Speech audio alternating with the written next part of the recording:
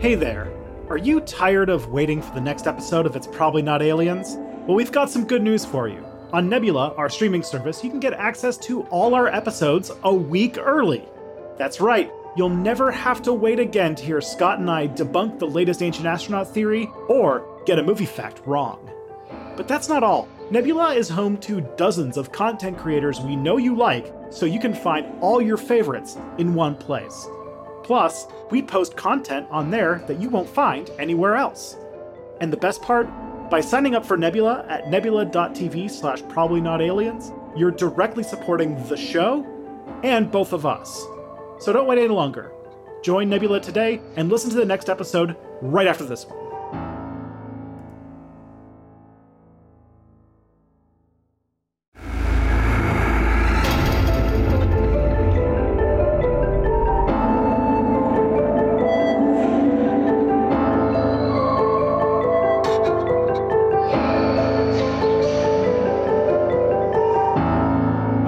Ready? Yeah, let's do it.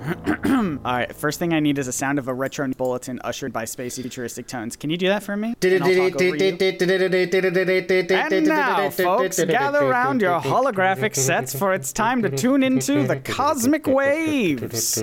Welcome to the one and only station transmitting from the far side of Betelgeuse, the Galactic Gazette Interstellar Bulletin, zapping you the zaniest from every crevice of the cosmos. Echo straight into your funny bone. Ooh. I, your host. See, we can't introduce ourselves too early. That's not what we do on this podcast. Yeah, we have to do at least a 10-minute digression about a movie or something. Yeah. Blah, blah, blah. Let's see. I'm going to cut around this part. We are ready to entertain your auditory orbits with tall tales as bright as a supernova and as buoyantly bizarre as a helium balloon planet. Is that a thing? A helium balloon planet? I don't think so. All right. It's a math equation. Everything here is kosher, folks. Nope, that doesn't mean we serve space locks from Sirius. What are they talking about? This is bad.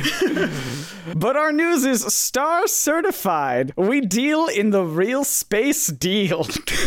What? God damn. Where truth is stranger than science fiction, and aliens wouldn't trade the game quadrant for Las Vegas. Game quadrant. What is this thing? I don't know. It's almost done. So perk up those antennae. Polish your how do you say this word? Proboscis? Proboscises. So perk up those antennae, polish your proboscises, and prepare for some interstellar intrigue that's sure to cause ripple in your space-time continuum. Ooh. And remember, when life's got you feeling like a beaten-down quark, let Galactic Gazette bring the universal humor that will help you escape your gravity well. So, here we go. And then I need you to do another, background noise. Multi-note.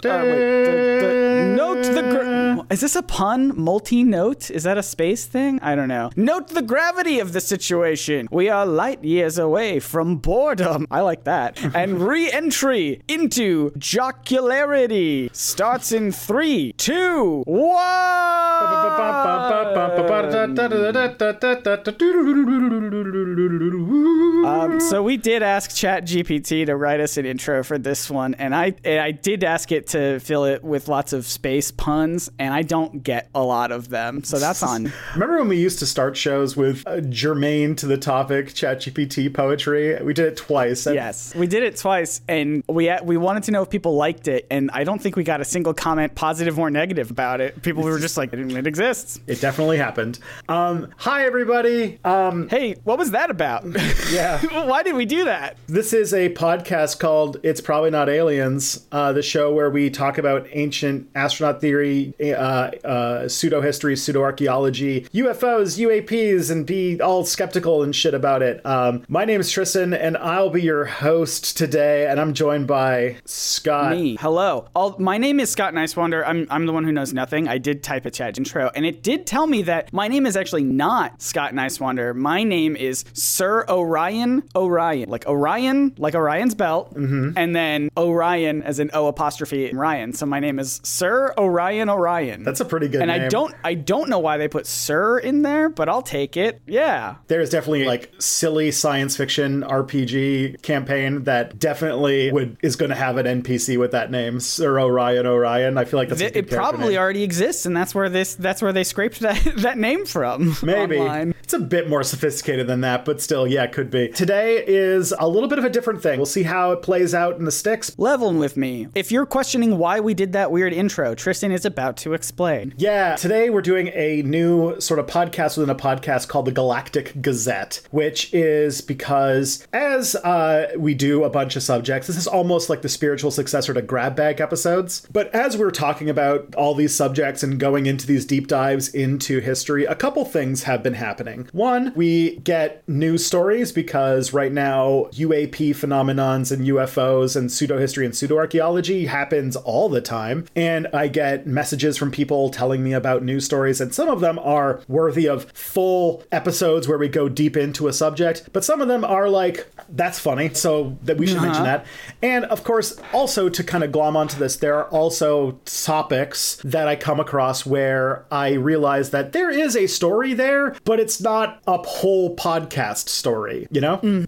For example, like when I was actually doing research for this episode, I actually came across one story that ballooned into an entire episode, so it's actually going to come in a couple episodes from now. Did it helium balloon planet? It's a helium balloon. It's an update on the UAP situation. It'll be really good. But the idea is that every so often, when I have enough juice for it, we'll do one of these Galactic Gazettes where we'll cover some stories that don't necessarily warrant a full episode, and also that they might be stretching the limits of the scope of this show, because these are news stories that have to do with like new things that have to do with UAPs and UFOs, but also pseudo-history, pseudo-archaeology, and sort of things unfolding at the moment. And today we have two stories. One is firmly not aliens. It is firmly in the realm of pseudo-history that is related to kind of current ongoing things. As of early November when I got this story, but it's like mid-December now, so we'll see how relevant it is. But then we have another one that's a little bit more,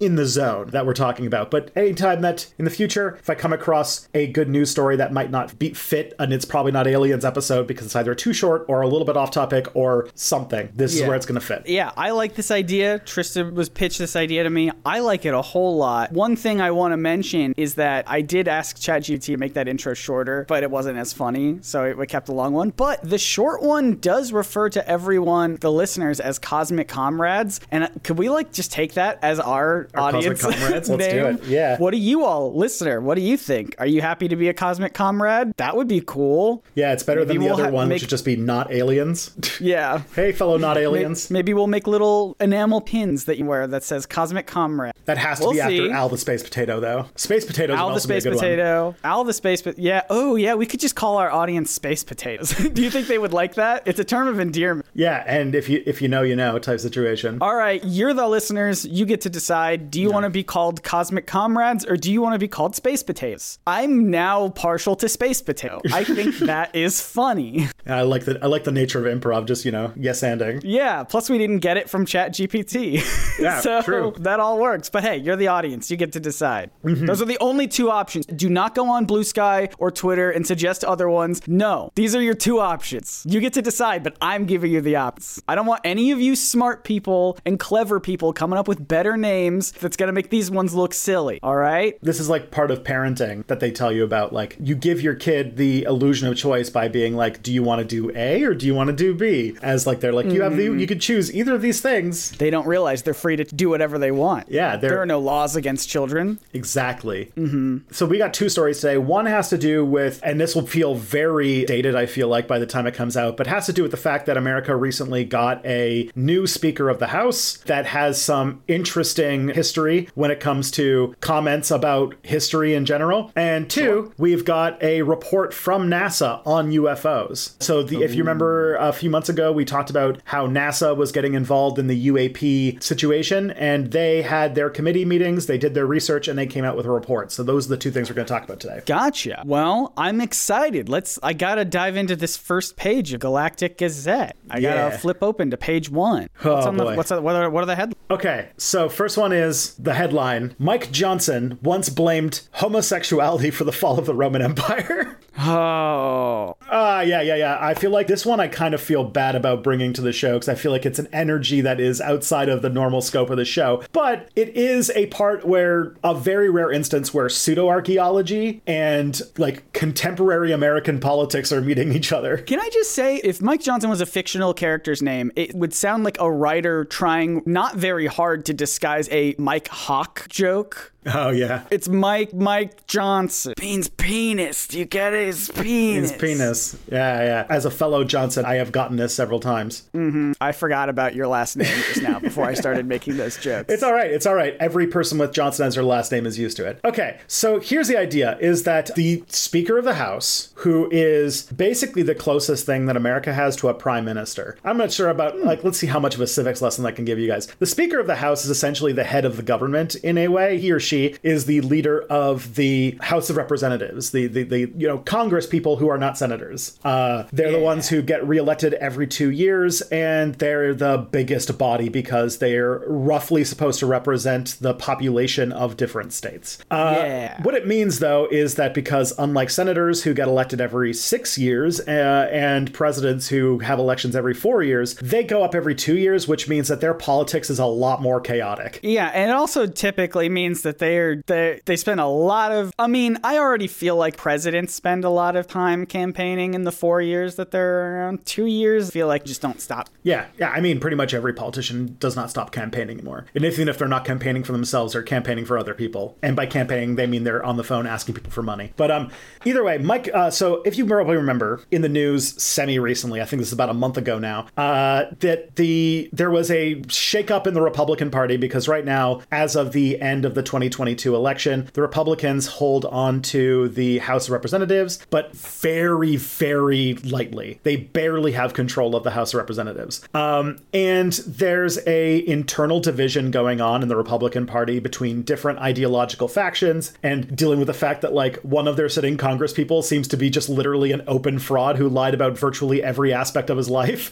But in the midst of this, there was a sort of power play involved in a coup of the former Speaker of the House, and there were several days of chaos as the Republicans tried to scramble to put together a new one. And the result of all of that was a guy by the name of Mike Johnson. And this guy came into the situation extremely conservative, very troublesome in a lot of different ways, but in a way that specifically Tristan can talk about in a really meaningful way, is that he also is on the record as having a fellow Johnson. As a fellow Johnson. He has bad history opinions about things. So I'm going to give you a full little bit about everything. So Mike Johnson pledged to give House Republican members more power, aiming to decentralize power in the Speaker's office. In many ways, the Speaker of the House tends to hold a lot of power and centralized authority in the party. You might remember because a few years ago, this was centered in Nancy Pelosi, who you can imagine in the House wielded a lot of power in the Democratic Party.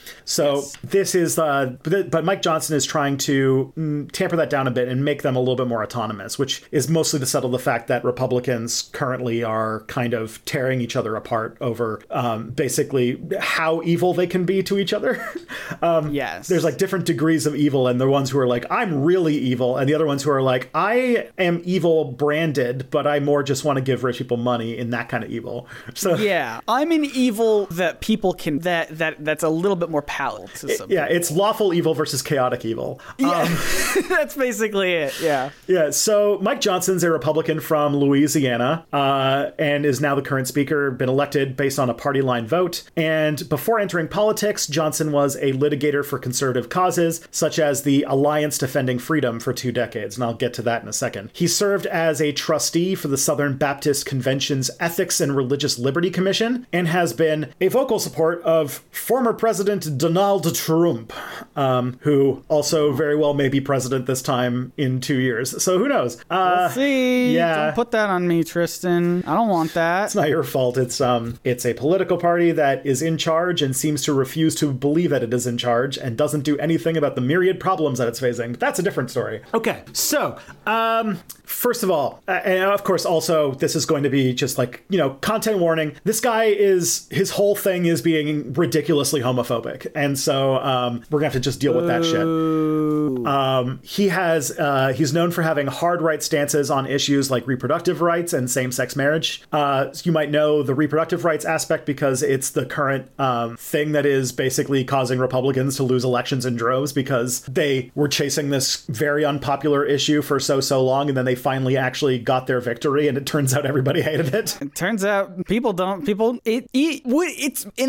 and we can't go down this rabbit hole, Tristan. We can't. We'll be here forever. But it is one of those things where, like, I even feel like a lot of Republican people don't like it because it's like, do you really want the government saying what you should do with your body? I feel like that's the party of small government, is the Republicans, that they always say. True. Furthermore, it's also just a situation where, like, a lot of people who got the victory that they wanted then didn't realize the consequences of their own actions, and when they have to hear stories about, like, 8-year-old children being forced to give birth, it all of a sudden makes people realize, oh, these things exist for a reason.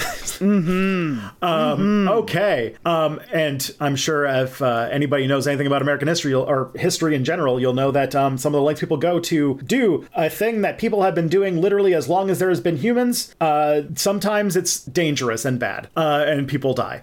Anyways, that's... Do them safely, is what we're saying. Exactly. Just so we're clear, we're not saying the procedure itself is bad. We're saying people have access. Let's see. Yes, because in the past, things like Lysol were involved and people died. Just so you know, it's really wild if you look at 1920s Lysol ads where they kind of knew this and they used it in their marketing, and it's really fucking weird. Yeah.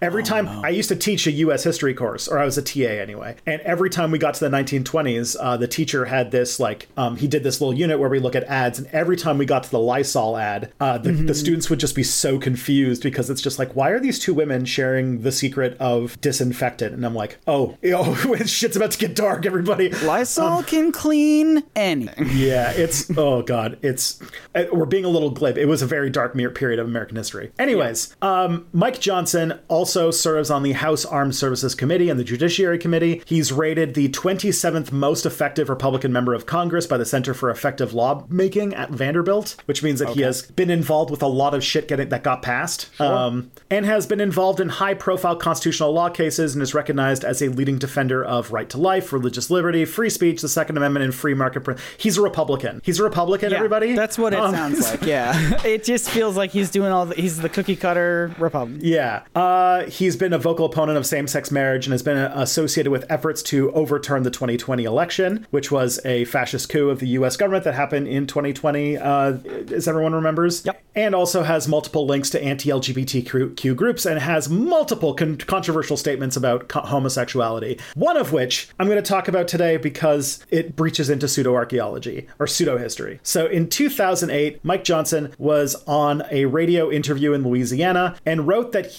and said in the interview that the Roman Empire fell due to, quote, rampant homosexual behavior. He thought that it was because of societal deprivation, loss of morals, interestingly enough, he said all those things, but then did not provide any evidence or detailed explanation to back his claim. What? Mike Johnson? Are you sure? This guy seems like he's got stuff lined up. He's got his sources. He's got a whole page of citations. Are you sure? Mike Johnson. Yeah, Mike Johnson. Okay. Sounds like a guy who sold you a bad car. Okay, so here's some things that we do need to mention about Rome and there's not only is he talking about something that is factually wrong, he is factually wrong in like a long-standing history of being wrong on this specific subject. So Rome, as we learned recently, men can't stop thinking about it. Constantly thinking about Rome. That is the thing that really confirmed that I am agender. Is when you brought up that like men then constantly think about Rome, and I'm like, I have never thought about Rome my entire life. I know the timeline doesn't line up, but I'm just imagining we recorded that episode with Trey, and we all talked about the Roman Empire, and then afterwards you just like went into like, who am I? Who am I? What am I? Yeah. Like that was the beginning of the spiral that led to you coming out. Yeah. Not true, but would be very funny if it was. If like, would be funny. The TikTok meme led to it. Yeah. So one of the things that we do have to mention is that in the Roman Empire, same-sex sex was actually tolerated and to a degree even accepted in the Roman Empire. Yeah. But also no historian who has studied the fall of the Roman Empire would attribute it to being a factor in the fall of the empire. It was no. This is too much sex. Yeah.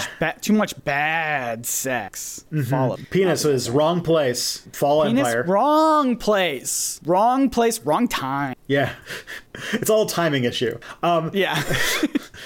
Furthermore, after like talking about this feels like it should be redundant to say, but like LGBTQ plus advocates have expressed concern over Johnson's views.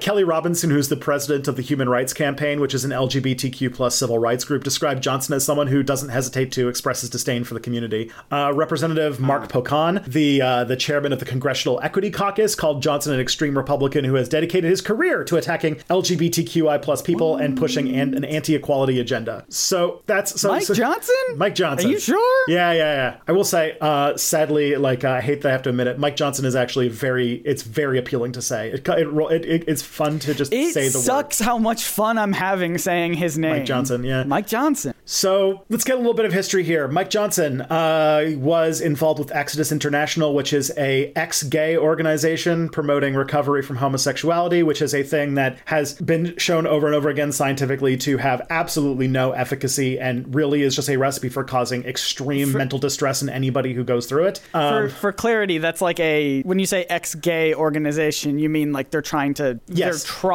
like make people not gay. This is like conversion therapy. Not that the organization it's not that the organization itself was gay and is no longer gay. This is a former gay organization. Yeah, this is the Michael Barbaro of organizations. No, it is ex-gay organizations in like sort of like conservative Christian circles is basically a term for like conversion therapy type things, and like people who there's a flavor of hardcore Christian who call themselves ex-gay because like they claim that they cured themselves. They beat it. They overcame the gayness. Yeah, it's not based in any sort of reality, and it is and things like conversion therapy have been linked to a lot of distress and also like horrible things, suicide, a lot of mental health struggles for a lot of people, and luckily is slowly getting banned in a lot of places. So thank goodness. Yeah. Johnson, though, who is a lawyer, provided legal advice to Exodus International and also was involved with something called the Day of Truth, which is an anti-gay event for teenagers countering the LGBTQ plus supportive Day of Silence, and has advocated for the criminalization of gay sex, opposed same-sex marriage, etc., etc. Let's look at his claims, though. So historians and LGBTQ plus advocates and skeptics have refuted his claim that the rampant homosexual behavior caused the fall of the Roman Empire. In a 2013 article titled "A Global Historical Survey: Does Accepting Homosexuality Lead to Societal Ruin?" looks at the assertion that accepting homosexuality led to the downfall of any civilization, and conducted a case study on the Greek/Hellenistic and as well as the Roman empires and Japan to examine historical impact on homosexuality, and showed conclusively that none of these things seem to be linked at all. What? Are you sure? Yeah. I thought gay was bad, though. Turns out not. Studies show. Turns out gay? Gay good. It just is. It's pretty neutral across the board. It just is. In 2011, there was an academic who named Roberto de Mattei, who was the vice president of the Italy Center of National Research, a devout Catholic, who made this claim, faced pressure to resign after doing it, after making similar claims. Emilio Gaba, who's an expert on ancient Roman history, stated that it's highly improbable that homosexuality led to the fall of the Roman Empire, and shows that like there's not only is there like a widespread academic consensus that this is not the case, but that there is a history of people trying to say that it is the case choice and being wrong about it, and usually being tied to people who are extremely religious, because the person who said it was like a devout Catholic. Right. Yeah. So there's been, some strong reactions. Users that I looked up on Reddit showed that there's like a lot more complexity, and that this is like a grotesque oversimplification and also just a wrong claim. Just see here. So, combating misinformation and pseudo-history, especially when propagated by influential figures, is a good thing. So, like, basically, the Roman Empire collapsed because of overstretching. Like first of all, its government systems became too corrupt because they were entering situations where there were Roman emperors who were serving for periods that lasted like days before getting assassinated. There was just the empire was just far too widespread and did not have the infrastructure or resources or communication to be able to even manage such a huge amount of territory. And furthermore, people at there was a strict hierarchical system in their society of people who were, of Rome versus not of Rome. There was a unsustainable system of constant invasions in order to secure slaves for a slave-based economy that also it became too dependent on, in which case it got into this dangerous cycle of invading new places to get more slaves, but then taking more territory that they then did not have the resources to manage. And you can see that eventually it kind of just fell apart from within, and groups that were from outside of Rome's, like the Visigoths and the Goths and the other non-Roman groups that lived in Goths. Europe. Yeah, all the different kinds of Goths. Eventually started to realize that, oh shit, Rome has like absolutely no, like they aren't able to maintain their borderlands or anything like that, did massive invasions, and Rome eventually fell several times before collapsing basically in the early Middle Ages. Rome fell on its knees. To an extent, though. Because it's gay. Yeah. The other argument you can make is that Rome didn't necessarily collapse because that was just in the West. Rome continued to exist in Turkey and Greece all the way until the 1400s, in which case, by that point, by the time they were collapsing, they were very Christian and were not tolerant of gayness at all. No. So that's... Well, yeah. I liked it before when... Yeah, it's a interesting little like it shows that like, oh yeah, there's been there's a whole kind of argument that people would say about how like homosexuality is some sort of like sometimes you hear like this is a Western phenomenon, or it's like a sort of like modern phenomenon, like a cosmopolitan thing, but it is like a phenomenon that has been shown not only in humans but it like throughout human history in various civilizations for a very long time, and the only reason why it sticks out in any way today or has stigma today is because the dominant religious traditions on Earth today kind of stem from a very homophobic sort of set of doctrines. Yeah. And so when that is sort of the paradigm that is in control of most of the world, that just is sort of what comes out of it. Yeah. Wait, so you're saying Mike Johnson got this wrong, and that there's Mike Johnson? All right. So, and there was a reason why I brought this up, because some people would be like, why the hell are you talking about this on a podcast about UFOs and shit? Well, we talk about pseudo-history. Yeah. This is pseudo-history. Yeah, I do think, though, that it's important to combat misinformation, especially when influential figures are pushing stuff like this. Yes. Misinformation like this can be far-reaching. It can then impact public perceptions, policy decisions, and so social cohesion, because being wrong doesn't necessarily mean that it's ineffectual, and that wrong ideas can still proliferate in society. If anything, sometimes they proliferate faster in society and can become a social truth rather than an actual truth, just through cultural things. So I looked up like how do we like kind of fight stuff like this, and one of the things that I came across that I feel like we should bring into parlance more as a thing that we can do.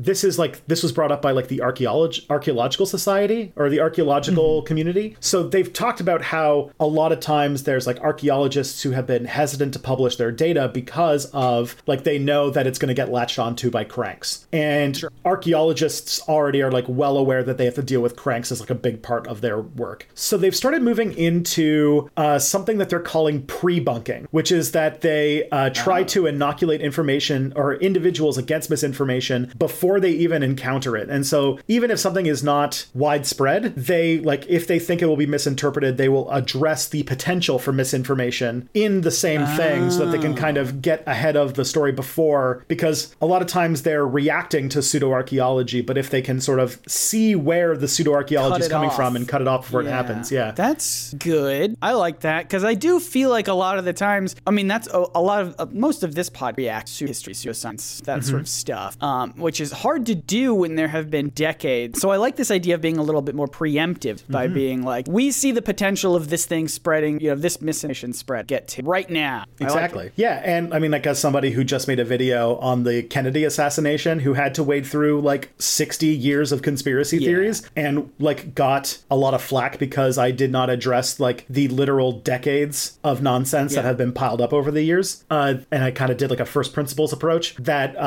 like it is a hard thing. Like once it gets established, it's harder to deal with. So this is like a thing that a lot of archaeologists are starting to push now, where archaeologists should encourage critical reflection on the veracity of claims, and also to be more proactive on social media platforms, even encouraging like making partnerships with different social media platforms in order to control the spread of pseudoarchaeology and misinformation. So that is like a thing that people are starting to look at. Me as the time traveling shooter in the grassy knoll, like that's who I am. I feel like the spread of misinformation really has not captured me very well. People sort of have forgotten my name, so I feel like we should have been more proactive. Yeah. So in a similar vein, I'm with you about that. For sure. Ways to do this involve fact-checking and sharing the truth on social media platforms, which have been shown to help in controlling misinformation. But the volume of fabricated content poses a challenge for the effectiveness of these kind of corrective approaches. So getting ahead of it before it proliferates is a smart idea. And also that they need to like just kind of correcting the record, as we saw in the Trump administration, just like fact-checking and correcting when popular and influential figures say things that are wrong don't work very well. And doesn't work. What does work is getting involved with the platforms themselves to develop tools and techniques to mitigate the information. Like, for example, Reddit was a fucking cesspool until like after the January 6th, I think it was, where they like they just nuked a whole bunch of really bad subreddits. And there's like studies showing that like the amount of like hate speech went down, the amount of like horrible stuff went down. And I would also say it's even more effective in various other ways. But like when a bunch of influential like neo-Nazis and fascists got kicked off of Twitter,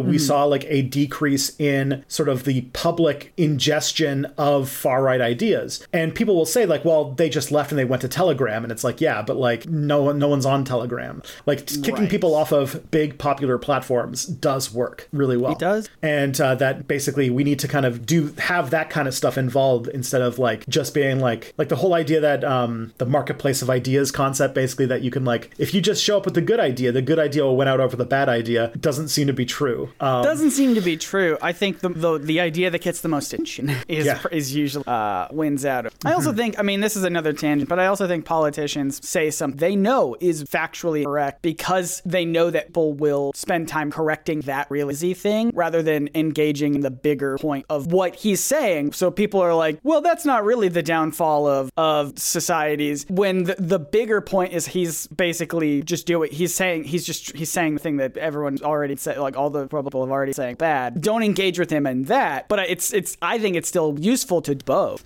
But I do think there's a part of me that's like, sometimes I think they're wrong. I will say this taps into a legacy, but I'll point out that psychological research has shown that things like pre-bunking, like if you can get to a person with the good idea before they can get to the bad idea, the fact that you got to them first seems to inoculate people against misinformation and enhance their ability to, like, if you teach people before they kind of get into bad news and bad information, how to determine what is real and what is fake, that actually helps quite a bit. And so that's why like things like platform moderation are important for maintaining a stable society, and why maybe that should be one of the things that we look towards for how to fix a lot of problems we're having. The other thing too is that we have to realize that misinformation also tends to flourish in situations where there's not a lot of context. Uncertainty is high, and there's an anxiety or a scarcity of reliable information, which leads to terrible consequences, which shows that there probably needs to be like more, like this is like the reason why like so many conspiracy theories thrived in areas where the government was not being transparent, and that more transparency from people in authority would would result in less conspiracy theories, because when people don't know something, we really don't like not knowing things, and we tend to very quickly fill in that not knowing with like just bullshit, and then it gets really popular. Like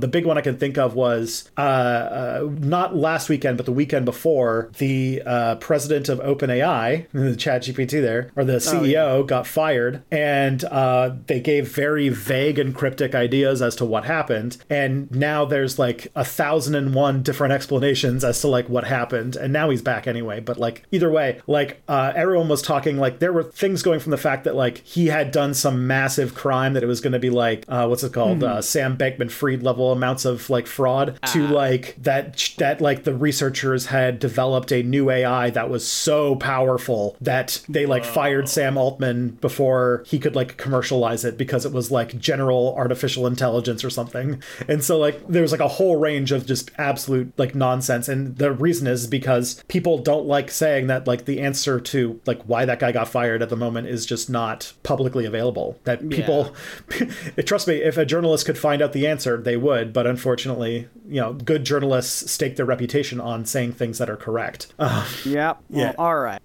So that's Mike Johnson. Yeah, he it shows. So it's like the thing that I wanted to kind of get into is that this is part of a project to dehumanize and attack LGBTQ plus people, and this specific idea that like homosexuality was tied to the fall of the Roman Empire is not new, and it has been said often in many times by people who have this sort of historical vision of decadence and collapse of society. It's very much linked to fascist ideologies. The main people who talked about it was Nazi Germany, which persecuted their gay population in order to prevent this from happening to their own society. They thought that they were dangerously nonconformist and a threat to the traditional family values, which led to like the collapse of Rome or whatever made up shit they had. And so it's also important to state that this is wrong, because it is a project, a pseudo-historical belief that is out of line with evidence and is used specifically to hurt a group of people who are marginalized and experiencing a lot of discrimination today. All right, that story was... it's easy to point at just like one thing. Be like, how did this empire fall? Gabe, don't ask any follow questions. Yeah, I have nothing else to say.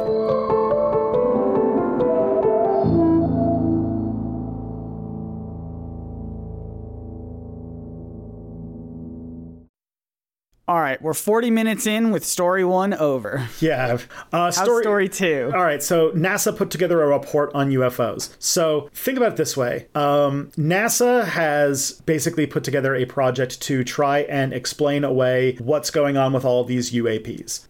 As you guys know, NASA is the government agency at the forefront of aeronautics and space research, so they deal with things in space and in the sky. So the UAP investigation was definitely a thing that they would get involved with. And they commissioned an independent study to scientifically analyze events in the sky that are unidentified, known as UAPs, to figure out if they're man-made objects, if they're aliens, if they're whatever these things are. Like unidentified aerial phenomena. Yeah. The current administrator of NASA who pushed behind this is Bill Nelson, who announced the creation of this aerial phenomenon research position and showed a commitment to UAP research. The director who was in charge of this was Mark McInerney, who has experience with liaising with the Department of Defense to work on this, because this is obviously a project they're doing with the DoD, because we've talked about how the DoD is super involved in UAP research right now to try and figure out what's going on, because it's, you know, non-American things in American airspace, which seems to be the Department of Defense's main interest. That's what they do. Yeah. So what they did is they put together NASA's Unidentified Anomalous Phenomenon Independent Study Team, or UAPIST, as an expert panel. Yeah, UAPIST, UAPIST. You UAPIST. UAPIST. That's, if I discover that these are not aliens, I'm a be pissed. And you There you go. I'm trying to make something work. I appreciate the effort. It was good. So to do this, they put together a team of 16 multidisciplinary experts to delve into the mystery. It included astronomers, oceanographers, computer scientists, journalists, and notable members were people like David Spergel, Hall, and Anna Maria Berea. So I'll try to get into a few of these people that they put in here. One was Karen St. Germain, who's the director of NASA's Earth Science Division. So she was a big part of establishing this as a subcommittee. Daniel Evans, who is the Deputy Associate Administrator for Research at NASA's Science Mission Directorate. Then there's Nicola Fox, who is the administrator of the Science Mission Directorate at NASA, and strategically appointed Mark McInerney, highlighting the importance of the leadership there. And Thomas Zurbuchen, who is the Associate Administrator of the Science Mission Directorate at NASA, and has a lot of data research and such background. So they wanted to figure out the different things. And here's what they did. So June 9th, 2022, they announced the putting together of this team to study and find enhance the scientific understanding of UAPs. They have their first meeting on May 31st, 2023. They have their first public meeting. And they discuss that their plan is their plans and methodologies and data that they're collecting to try and understand things. Then in September 14th, they published their final report, offering recommendations for their things. So simultaneously, they did a simultaneous media briefing by NASA to discuss their findings. The report highlights potential use of advanced technology and artificial intelligence in investigating UAPs. And then that was when they announced that Mark McInerney was going to be the new director of UAP research, which would make a more sort of permanent research aspect to this thing. The team has now been dissolved after the final report was put out. And so the UAPISTs... That feels painful. Why would they dissolve them? They're humans. Drop them in acid. They can live lives after this. It's true. They were just created for one purpose, which was to research UAPs, and then we... All right, we're done with you. You are dissolved. Yeah, God. The tenure was... It's like they're Tyranids or something. Like they're handing in the final report with their hands shaking because they know what it means that they're done. They're just like, all right, there's our report. And then like, thank you very much. Acid. Could we have done something a little bit less acidy? So they have thought about, like, some of the recommendations included deploying advanced satellites to study these, implementing AI systems to study the data to look for answers, and using just like the other word for AI, which is machine learning, for enhanced data collection and analysis of these things. So the study was released. It tried to guide NASA on future data collection and understand the nature and origin of UAPs. And let's see. So the way that it did it is it tried to take unclassified data from civilian government agencies, commercial sources, and other data, and look at it to try and find out what was going on. They found that their recommendations were very funny, and this is always a recommendation I see in any like final report of a big committee. They suggested that NASA would be a very important organization in governmental efforts to understand UAPs. So they got together and agreed that our organization is very important for doing this thing. Hey, it took a whole team of us, but we finally came to the conclusion that NASA could be. Yeah. It's kind of like whenever you go to an academic conference and one of the conclusions in like one of the deep conversations is that we need to have a conversation about something. And it's like, thanks. I thought we were supposed to be doing that, but okay. We've all concluded that this is a thing we should talk about. Cool. All right. Let's, this is our meeting about how we need to have more meetings. Exactly. There's a lot of like report talk in the report. They recommended that NASA use open source resources and technology and data analysis partnerships, and also Earth observing assets, i.e. like satellites too. They basically concluded that they need better data to get an answer to some of these things. So they proposed a bunch of programs for how they can get more data. But the problem is that they found they also realized they had limitations because they had too much data to deal with, but not enough data to get an answer. And that's why they started to say that like to answer this, we're probably going to need to develop some sort of machine learning tool or some sort of artificial intelligence program in order to, because that's what AI is really good for, is looking at a huge data set and finding the connections that a human being is just not capable of finding themselves. Right. That's why like you end up with like I don't know if you've seen some of the studies from the last year, but like we had like AI has been implemented in a bunch of situations where that was the exact problem we were dealing with, and has solved things that we thought were going to take forever to figure out. Like the big one that was protein folding. So if anyone doesn't know about how this works, is that like most of the machinery in the body that the DNA makes is made by them taking strands of protein and folding them through like a different mechanism and basically making like an origami organic machine that then does all the things that it's supposed to do in the sort of cell. And we had to figure out like, how do we study the way that these things fold, because it's a very complex system and like we don't really have a great way of doing it. And they've tried so many different things. They tried making a game at one point, so there you could do like a citizen science thing, so people could just play this game and solve the puzzles on how these different proteins work out, and just like different types of models that were very computationally heavy. This was like a very like thought to be intractable problem, or at least a very complicated problem, because the amount of things that these proteins can be folded into is virtually infinite, and can be used to make all sorts of different genetic, like all sorts of parts of how life works at like the sort of really, really small level. But also there's a lot of thought that if we could figure out how to intentionally make our own version of these kinds of origami, we could cure a lot of diseases, and we could do a lot of interesting stuff with like, basically manipulating microbiology for technology, because like in like nanotech, like making things at a very, very small scale is difficult. And so the idea that you could make like a machine out of proteins could be really useful. And there's a lot of diseases linked to it, like rabies, for example, or rabies and like, what's that disease called?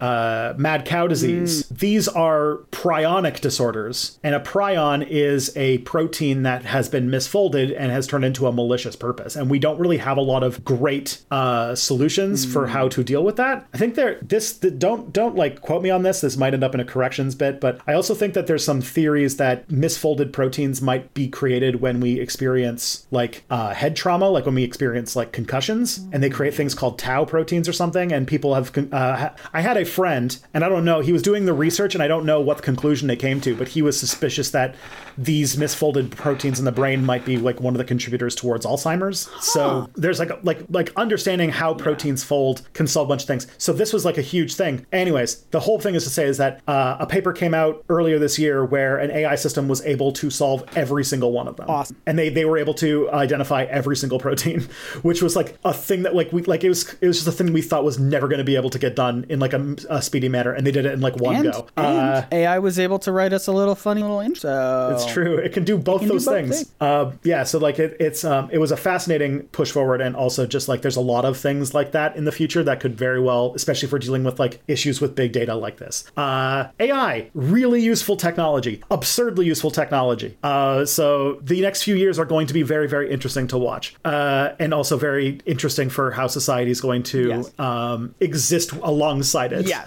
I feel like Tristan and I have had many conversations off mic about our thoughts about AI, and I feel like Tristan is very much in the camp of like, you're very pro, like, let's do all the AI. Yeah, I'm like, it exists and it's going to solve a lot of problems, and our society is not ready for all the things it's going to do, and we need to put things in place to make sure that it doesn't result in like removing a whole lot of work and making a whole lot of people unemployed and miserable. That's my biggest thing is I'm mostly hesitant around generative AI, and I specifically want to make sure that there's some legislation that people aren't being deep faked, their voices saying things they never said, and all that stuff. Yeah, we definitely need laws in that regard, and we're going to need to rethink the way we do economics and stuff like that. Like Canada's, I don't know if you saw this, Canada's right now, the Senate is currently mulling over the idea of putting in a basic income program in the country. So that'll be one way to address it. Yeah. So here's the main things that they came out of. Like, this is the thing they talked about as challenges. There's a lack of consistent, detailed, and curated observations. So the data they did have was sort of messy. And so they weren't able to make a lot of scientific conclusions, but they also concluded that there is no evidence here that points towards extraterrestrial life. There's nothing that is so unexplainable that there's no terrestrial theory that can explain it. There are a lot of things that are unexplained because they couldn't definitively find an answer, but there's nothing that's so out there and undefinable that aliens would be the only solution. Gotcha. So there's definitely stuff we don't know, but the theories or like the speculation is more so just like, but there are more reasonable explanations. Exactly. And that is true. Like when we talked about the DoD's UAP task force like report, they also have pointed out that like the vast majority of UAP reports are very easy to explain. There's just a handful of them that don't have a solid answer. They have several guesses, and until they are certain, they're going to keep investigating, because while these might be like, optical illusions or misuse of new technologies or something like that, they're looking for like, is this a Russian drone? Is this is this an enemy that has like developed a new form of surveillance surveillance or drone technology that we haven't yet and we need to be aware of. And so that's why they're interested in that kind of stuff. They also, though, so as they also did this, and I think this is kind of important too, they appointed a new director for UAP research, obviously, and they're going to do this on a more permanent basis. Then they also emphasize that this is important because they need to reduce the stigma surrounding UAP reporting. As we talked about, that is like a major thing in the culture of NASA, but also in the military, that people were afraid to report seeing these things because it could damage their career and make people like wouldn't take them seriously. So that's another big part of why. Like if there genuinely is something like a UAP, even if you don't suspect that think that it's some sort of spy craft, what have people there's a stigma against reporting because people are being like, oh, look at this guy found a UFO. It's like, no, but it really it literally is an fly. I don't know what it was, but I saw it, but I'm not, Yeah. So the rebrand to UAP was part of that. And it's an important part of like how we do the next, like as the government is going to take UAP more seriously, this is like why they're doing this is they want it's not that they think there's aliens. It's that they want to reduce the stigma because people do see unexplained things in the skies and we don't necessarily know what all of them are. And it would be important for us to figure out what they are without instantly going to aliens. Yeah, we didn't talk about this in our UAP episode, but I prefer the term UAP just because it feels more broad and more accurate in that way. Like if you see something in the sky, it might be an object or it could be lights, right? So phenomenon makes more sense than object. We don't know if it's literally flying, but it's in the air, so aerial. It just feels like... You text your girl at 4 a.m. and write UAP? Yeah. Hey, UAP? Yeah, but it just feels like a more accurate term for a broader range of... It feels more official, unidentified. Exactly. The other thing, too, is that the report also emphasized that going forward, they're going to have a dedication to keeping first of all, their study is publicly available. You can read the whole study and all the work they did. And also that they are committed to making sure that as they move forward in studying UAPs, that they're going to do so in a transparent matter. And because they're going to like put like data out and everything like that, that means that there's a lot of room for other scientists to look at it and kind of research the data into themselves. And as I talked about with a sort of like earlier in the last story with the sort of pre-bunking, this gives them like this creates the space for them to open up discussion and hopefully get ahead of like, the alien people, because if they're not transparent about it, the UFO, like, the cranks will dominate the narrative. And this is a way that they can kind of get ahead of that by saying, look, all the data is free. You can look at it. You can see what we saw and find the conclusions that we found. And if people find different conclusions or can explain it, like various different scientists or grad students who want to use it to write their next study or whatever, they can. And that is amazing. Like open science is a thing that is a major problem in academia. There's a whole thing about how like developments and data and stuff like that is all being kept behind paywalls and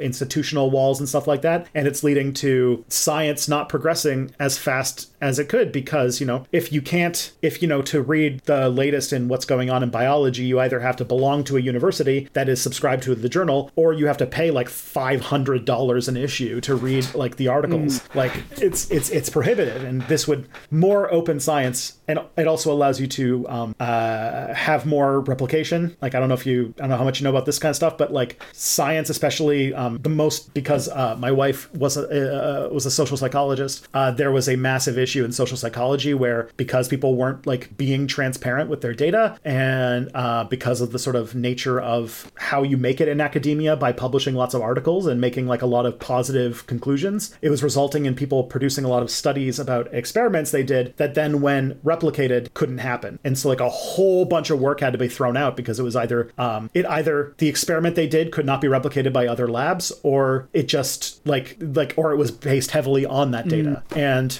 that resulted in a bunch of stuff. There was even another issue in, I think it was over in Hamilton, over at McMaster, where there was this spider biologist who faked data for years and like really disrupted a lot of people's careers when it all came out. Angela Collier made a video about it. Hey. I'm way too big of a fan of her. But like that's like the thing, like science, like open science and transparent data is a good thing for science in general.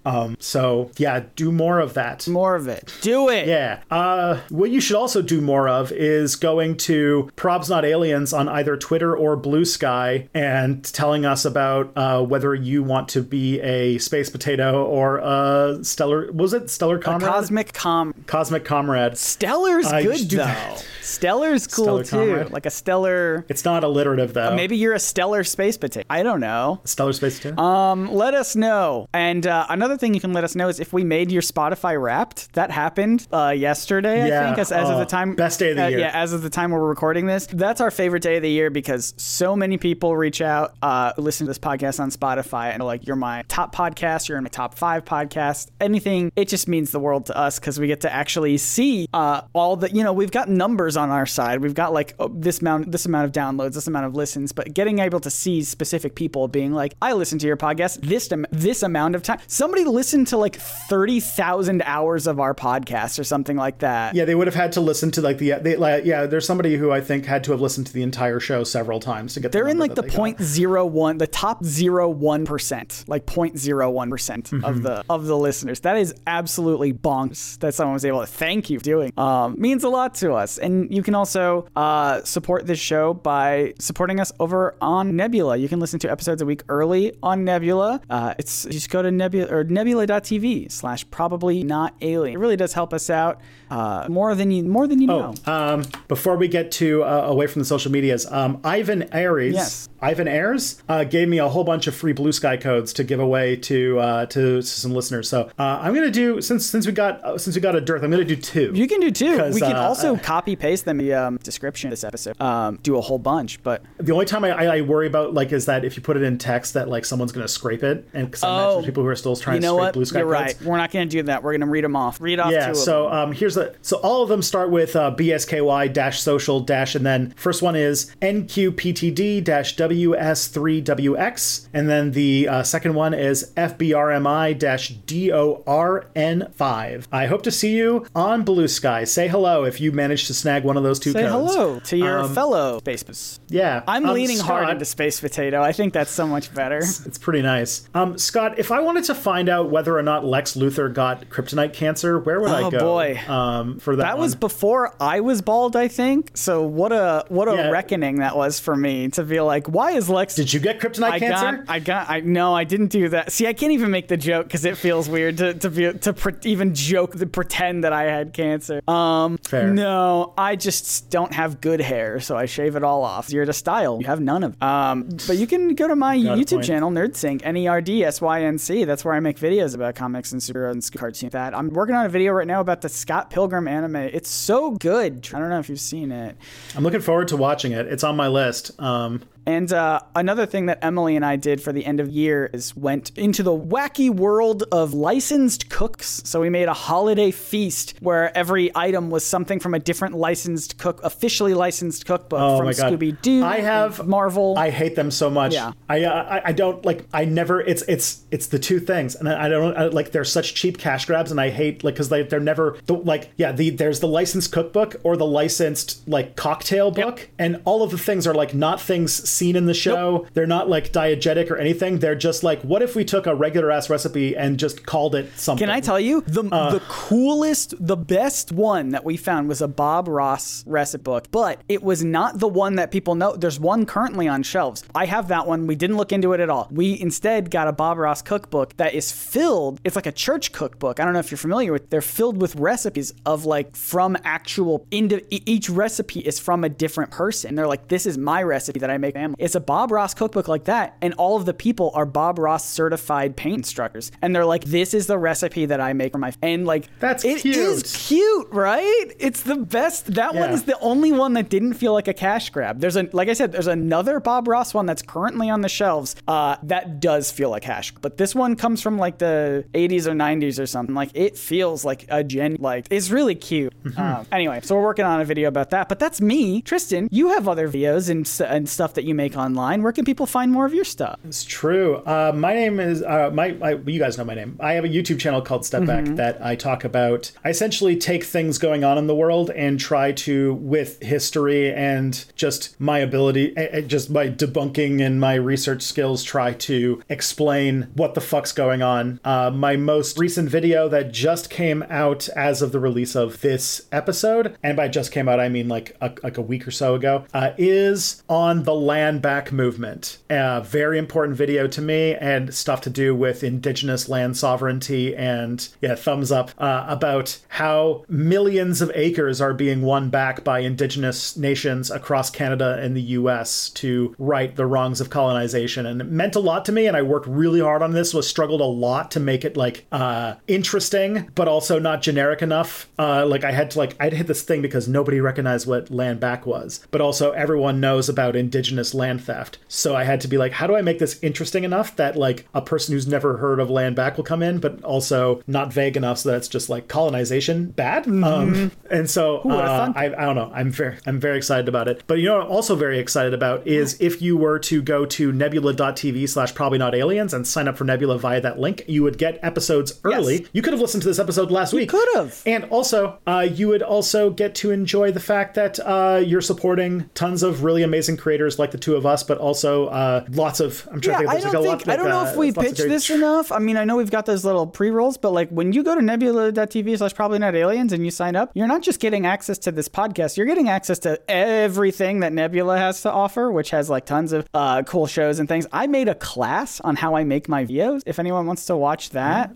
It was really fun to make. Abigail Thorne has a play and is working on a movie for next year. Oh, yeah. Dracula's Ex-Girlfriend. Yeah. There's also Jesse Gender's movie Identities coming out. There's a lot of really cool stuff that's happening on Nebula. And if you sign up, you not only get episodes early, but you are directly supporting us, and you are going to get access to all of that amazing stuff. Yes. It's really cool to watch the platform turn into something really cool. There's like actual premieres and stuff happening. Yeah, it's really cool gay over. And if you like gay stuff, hold on, don't tell Mike Johnson, but it is super gay. Don't tell LG. Don't tell LG. Don't tell LG. Don't tell Mike Johnson. It is super gay over on Nebula, and like I'm cool with it. I like it a lot, and I think maybe you'll like it a lot, and you'll resonate with it. Don't tell LG. Don't tell Mike Johnson. If you don't understand the LG thing, don't worry about it. It's complicated. Don't tell Mike Johnson. Yeah. But who you should tell is everybody that you know to listen to this podcast, because podcasts grow through word of mouth. Next year, we're going to be rummaging with the fact that YouTube is going to start a podcasting platform, and there might be more algorithmic recommendations and stuff, but podcasts are still kind of like a word of mouth thing. And if you word your mouth, you help the show, and a lot of you have, and it has been really great to see. And the place that you can send them is probsnotaliens.com, which is a great place where you can get links to literally whatever way that you want to ingest podcasts. I wonder if I can put a poll up on that website to see what people would want versus the cosmic comrades or the space potatoes. I'll see. Maybe not, but just let us know. Let us know your thoughts on all that. But yeah, that's got all the links to where you can listen to the show. And it's great. Thank you to everyone who writes reviews of this show on Apple Podcasts, leaves us feedback on Spotify. And again, thanks for all the Spotify Wrapped shout outs. That's awesome. They make us feel very good. I literally wrote to Scott when Spotify Wrapped came out yesterday, like, Scott, Spotify Wrapped's out. If you listen to podcasts on, there's an app called Pocket Casts. That's what I use to listen to podcasts. They have a similar thing right now where you go back, they'll show you your year in podcasts specifically. So if we make your list there, let us know. I didn't know we both used that. Do what? I also use Pocket Casts. Yeah, it's good. It's a good app. It's better than Apple's native one. I'll tell you that much. Better than Spotify.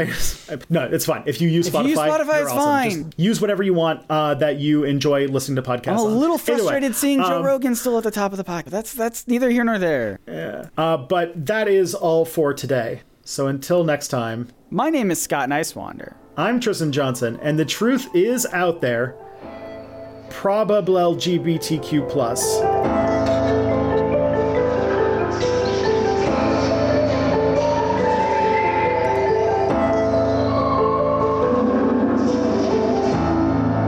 Whoa! Bold statement. statement. Mike Johnson. Mike Johnson. Mike Johnson? Mike Johnson? Let's just get 4 more Mike Johnsons. Can we get a couple more Mike Johnson? Johnsons in here just for the edit? Mike Johnson? Mike Johnson. Mike Johnson. You know, it's like how people are like, an actor is like, you can say the I love you in so many different ways, and it means the context means different things. It's that way with Mike Johnson. Like Johnson. Mike Johnson. Mike Johnson?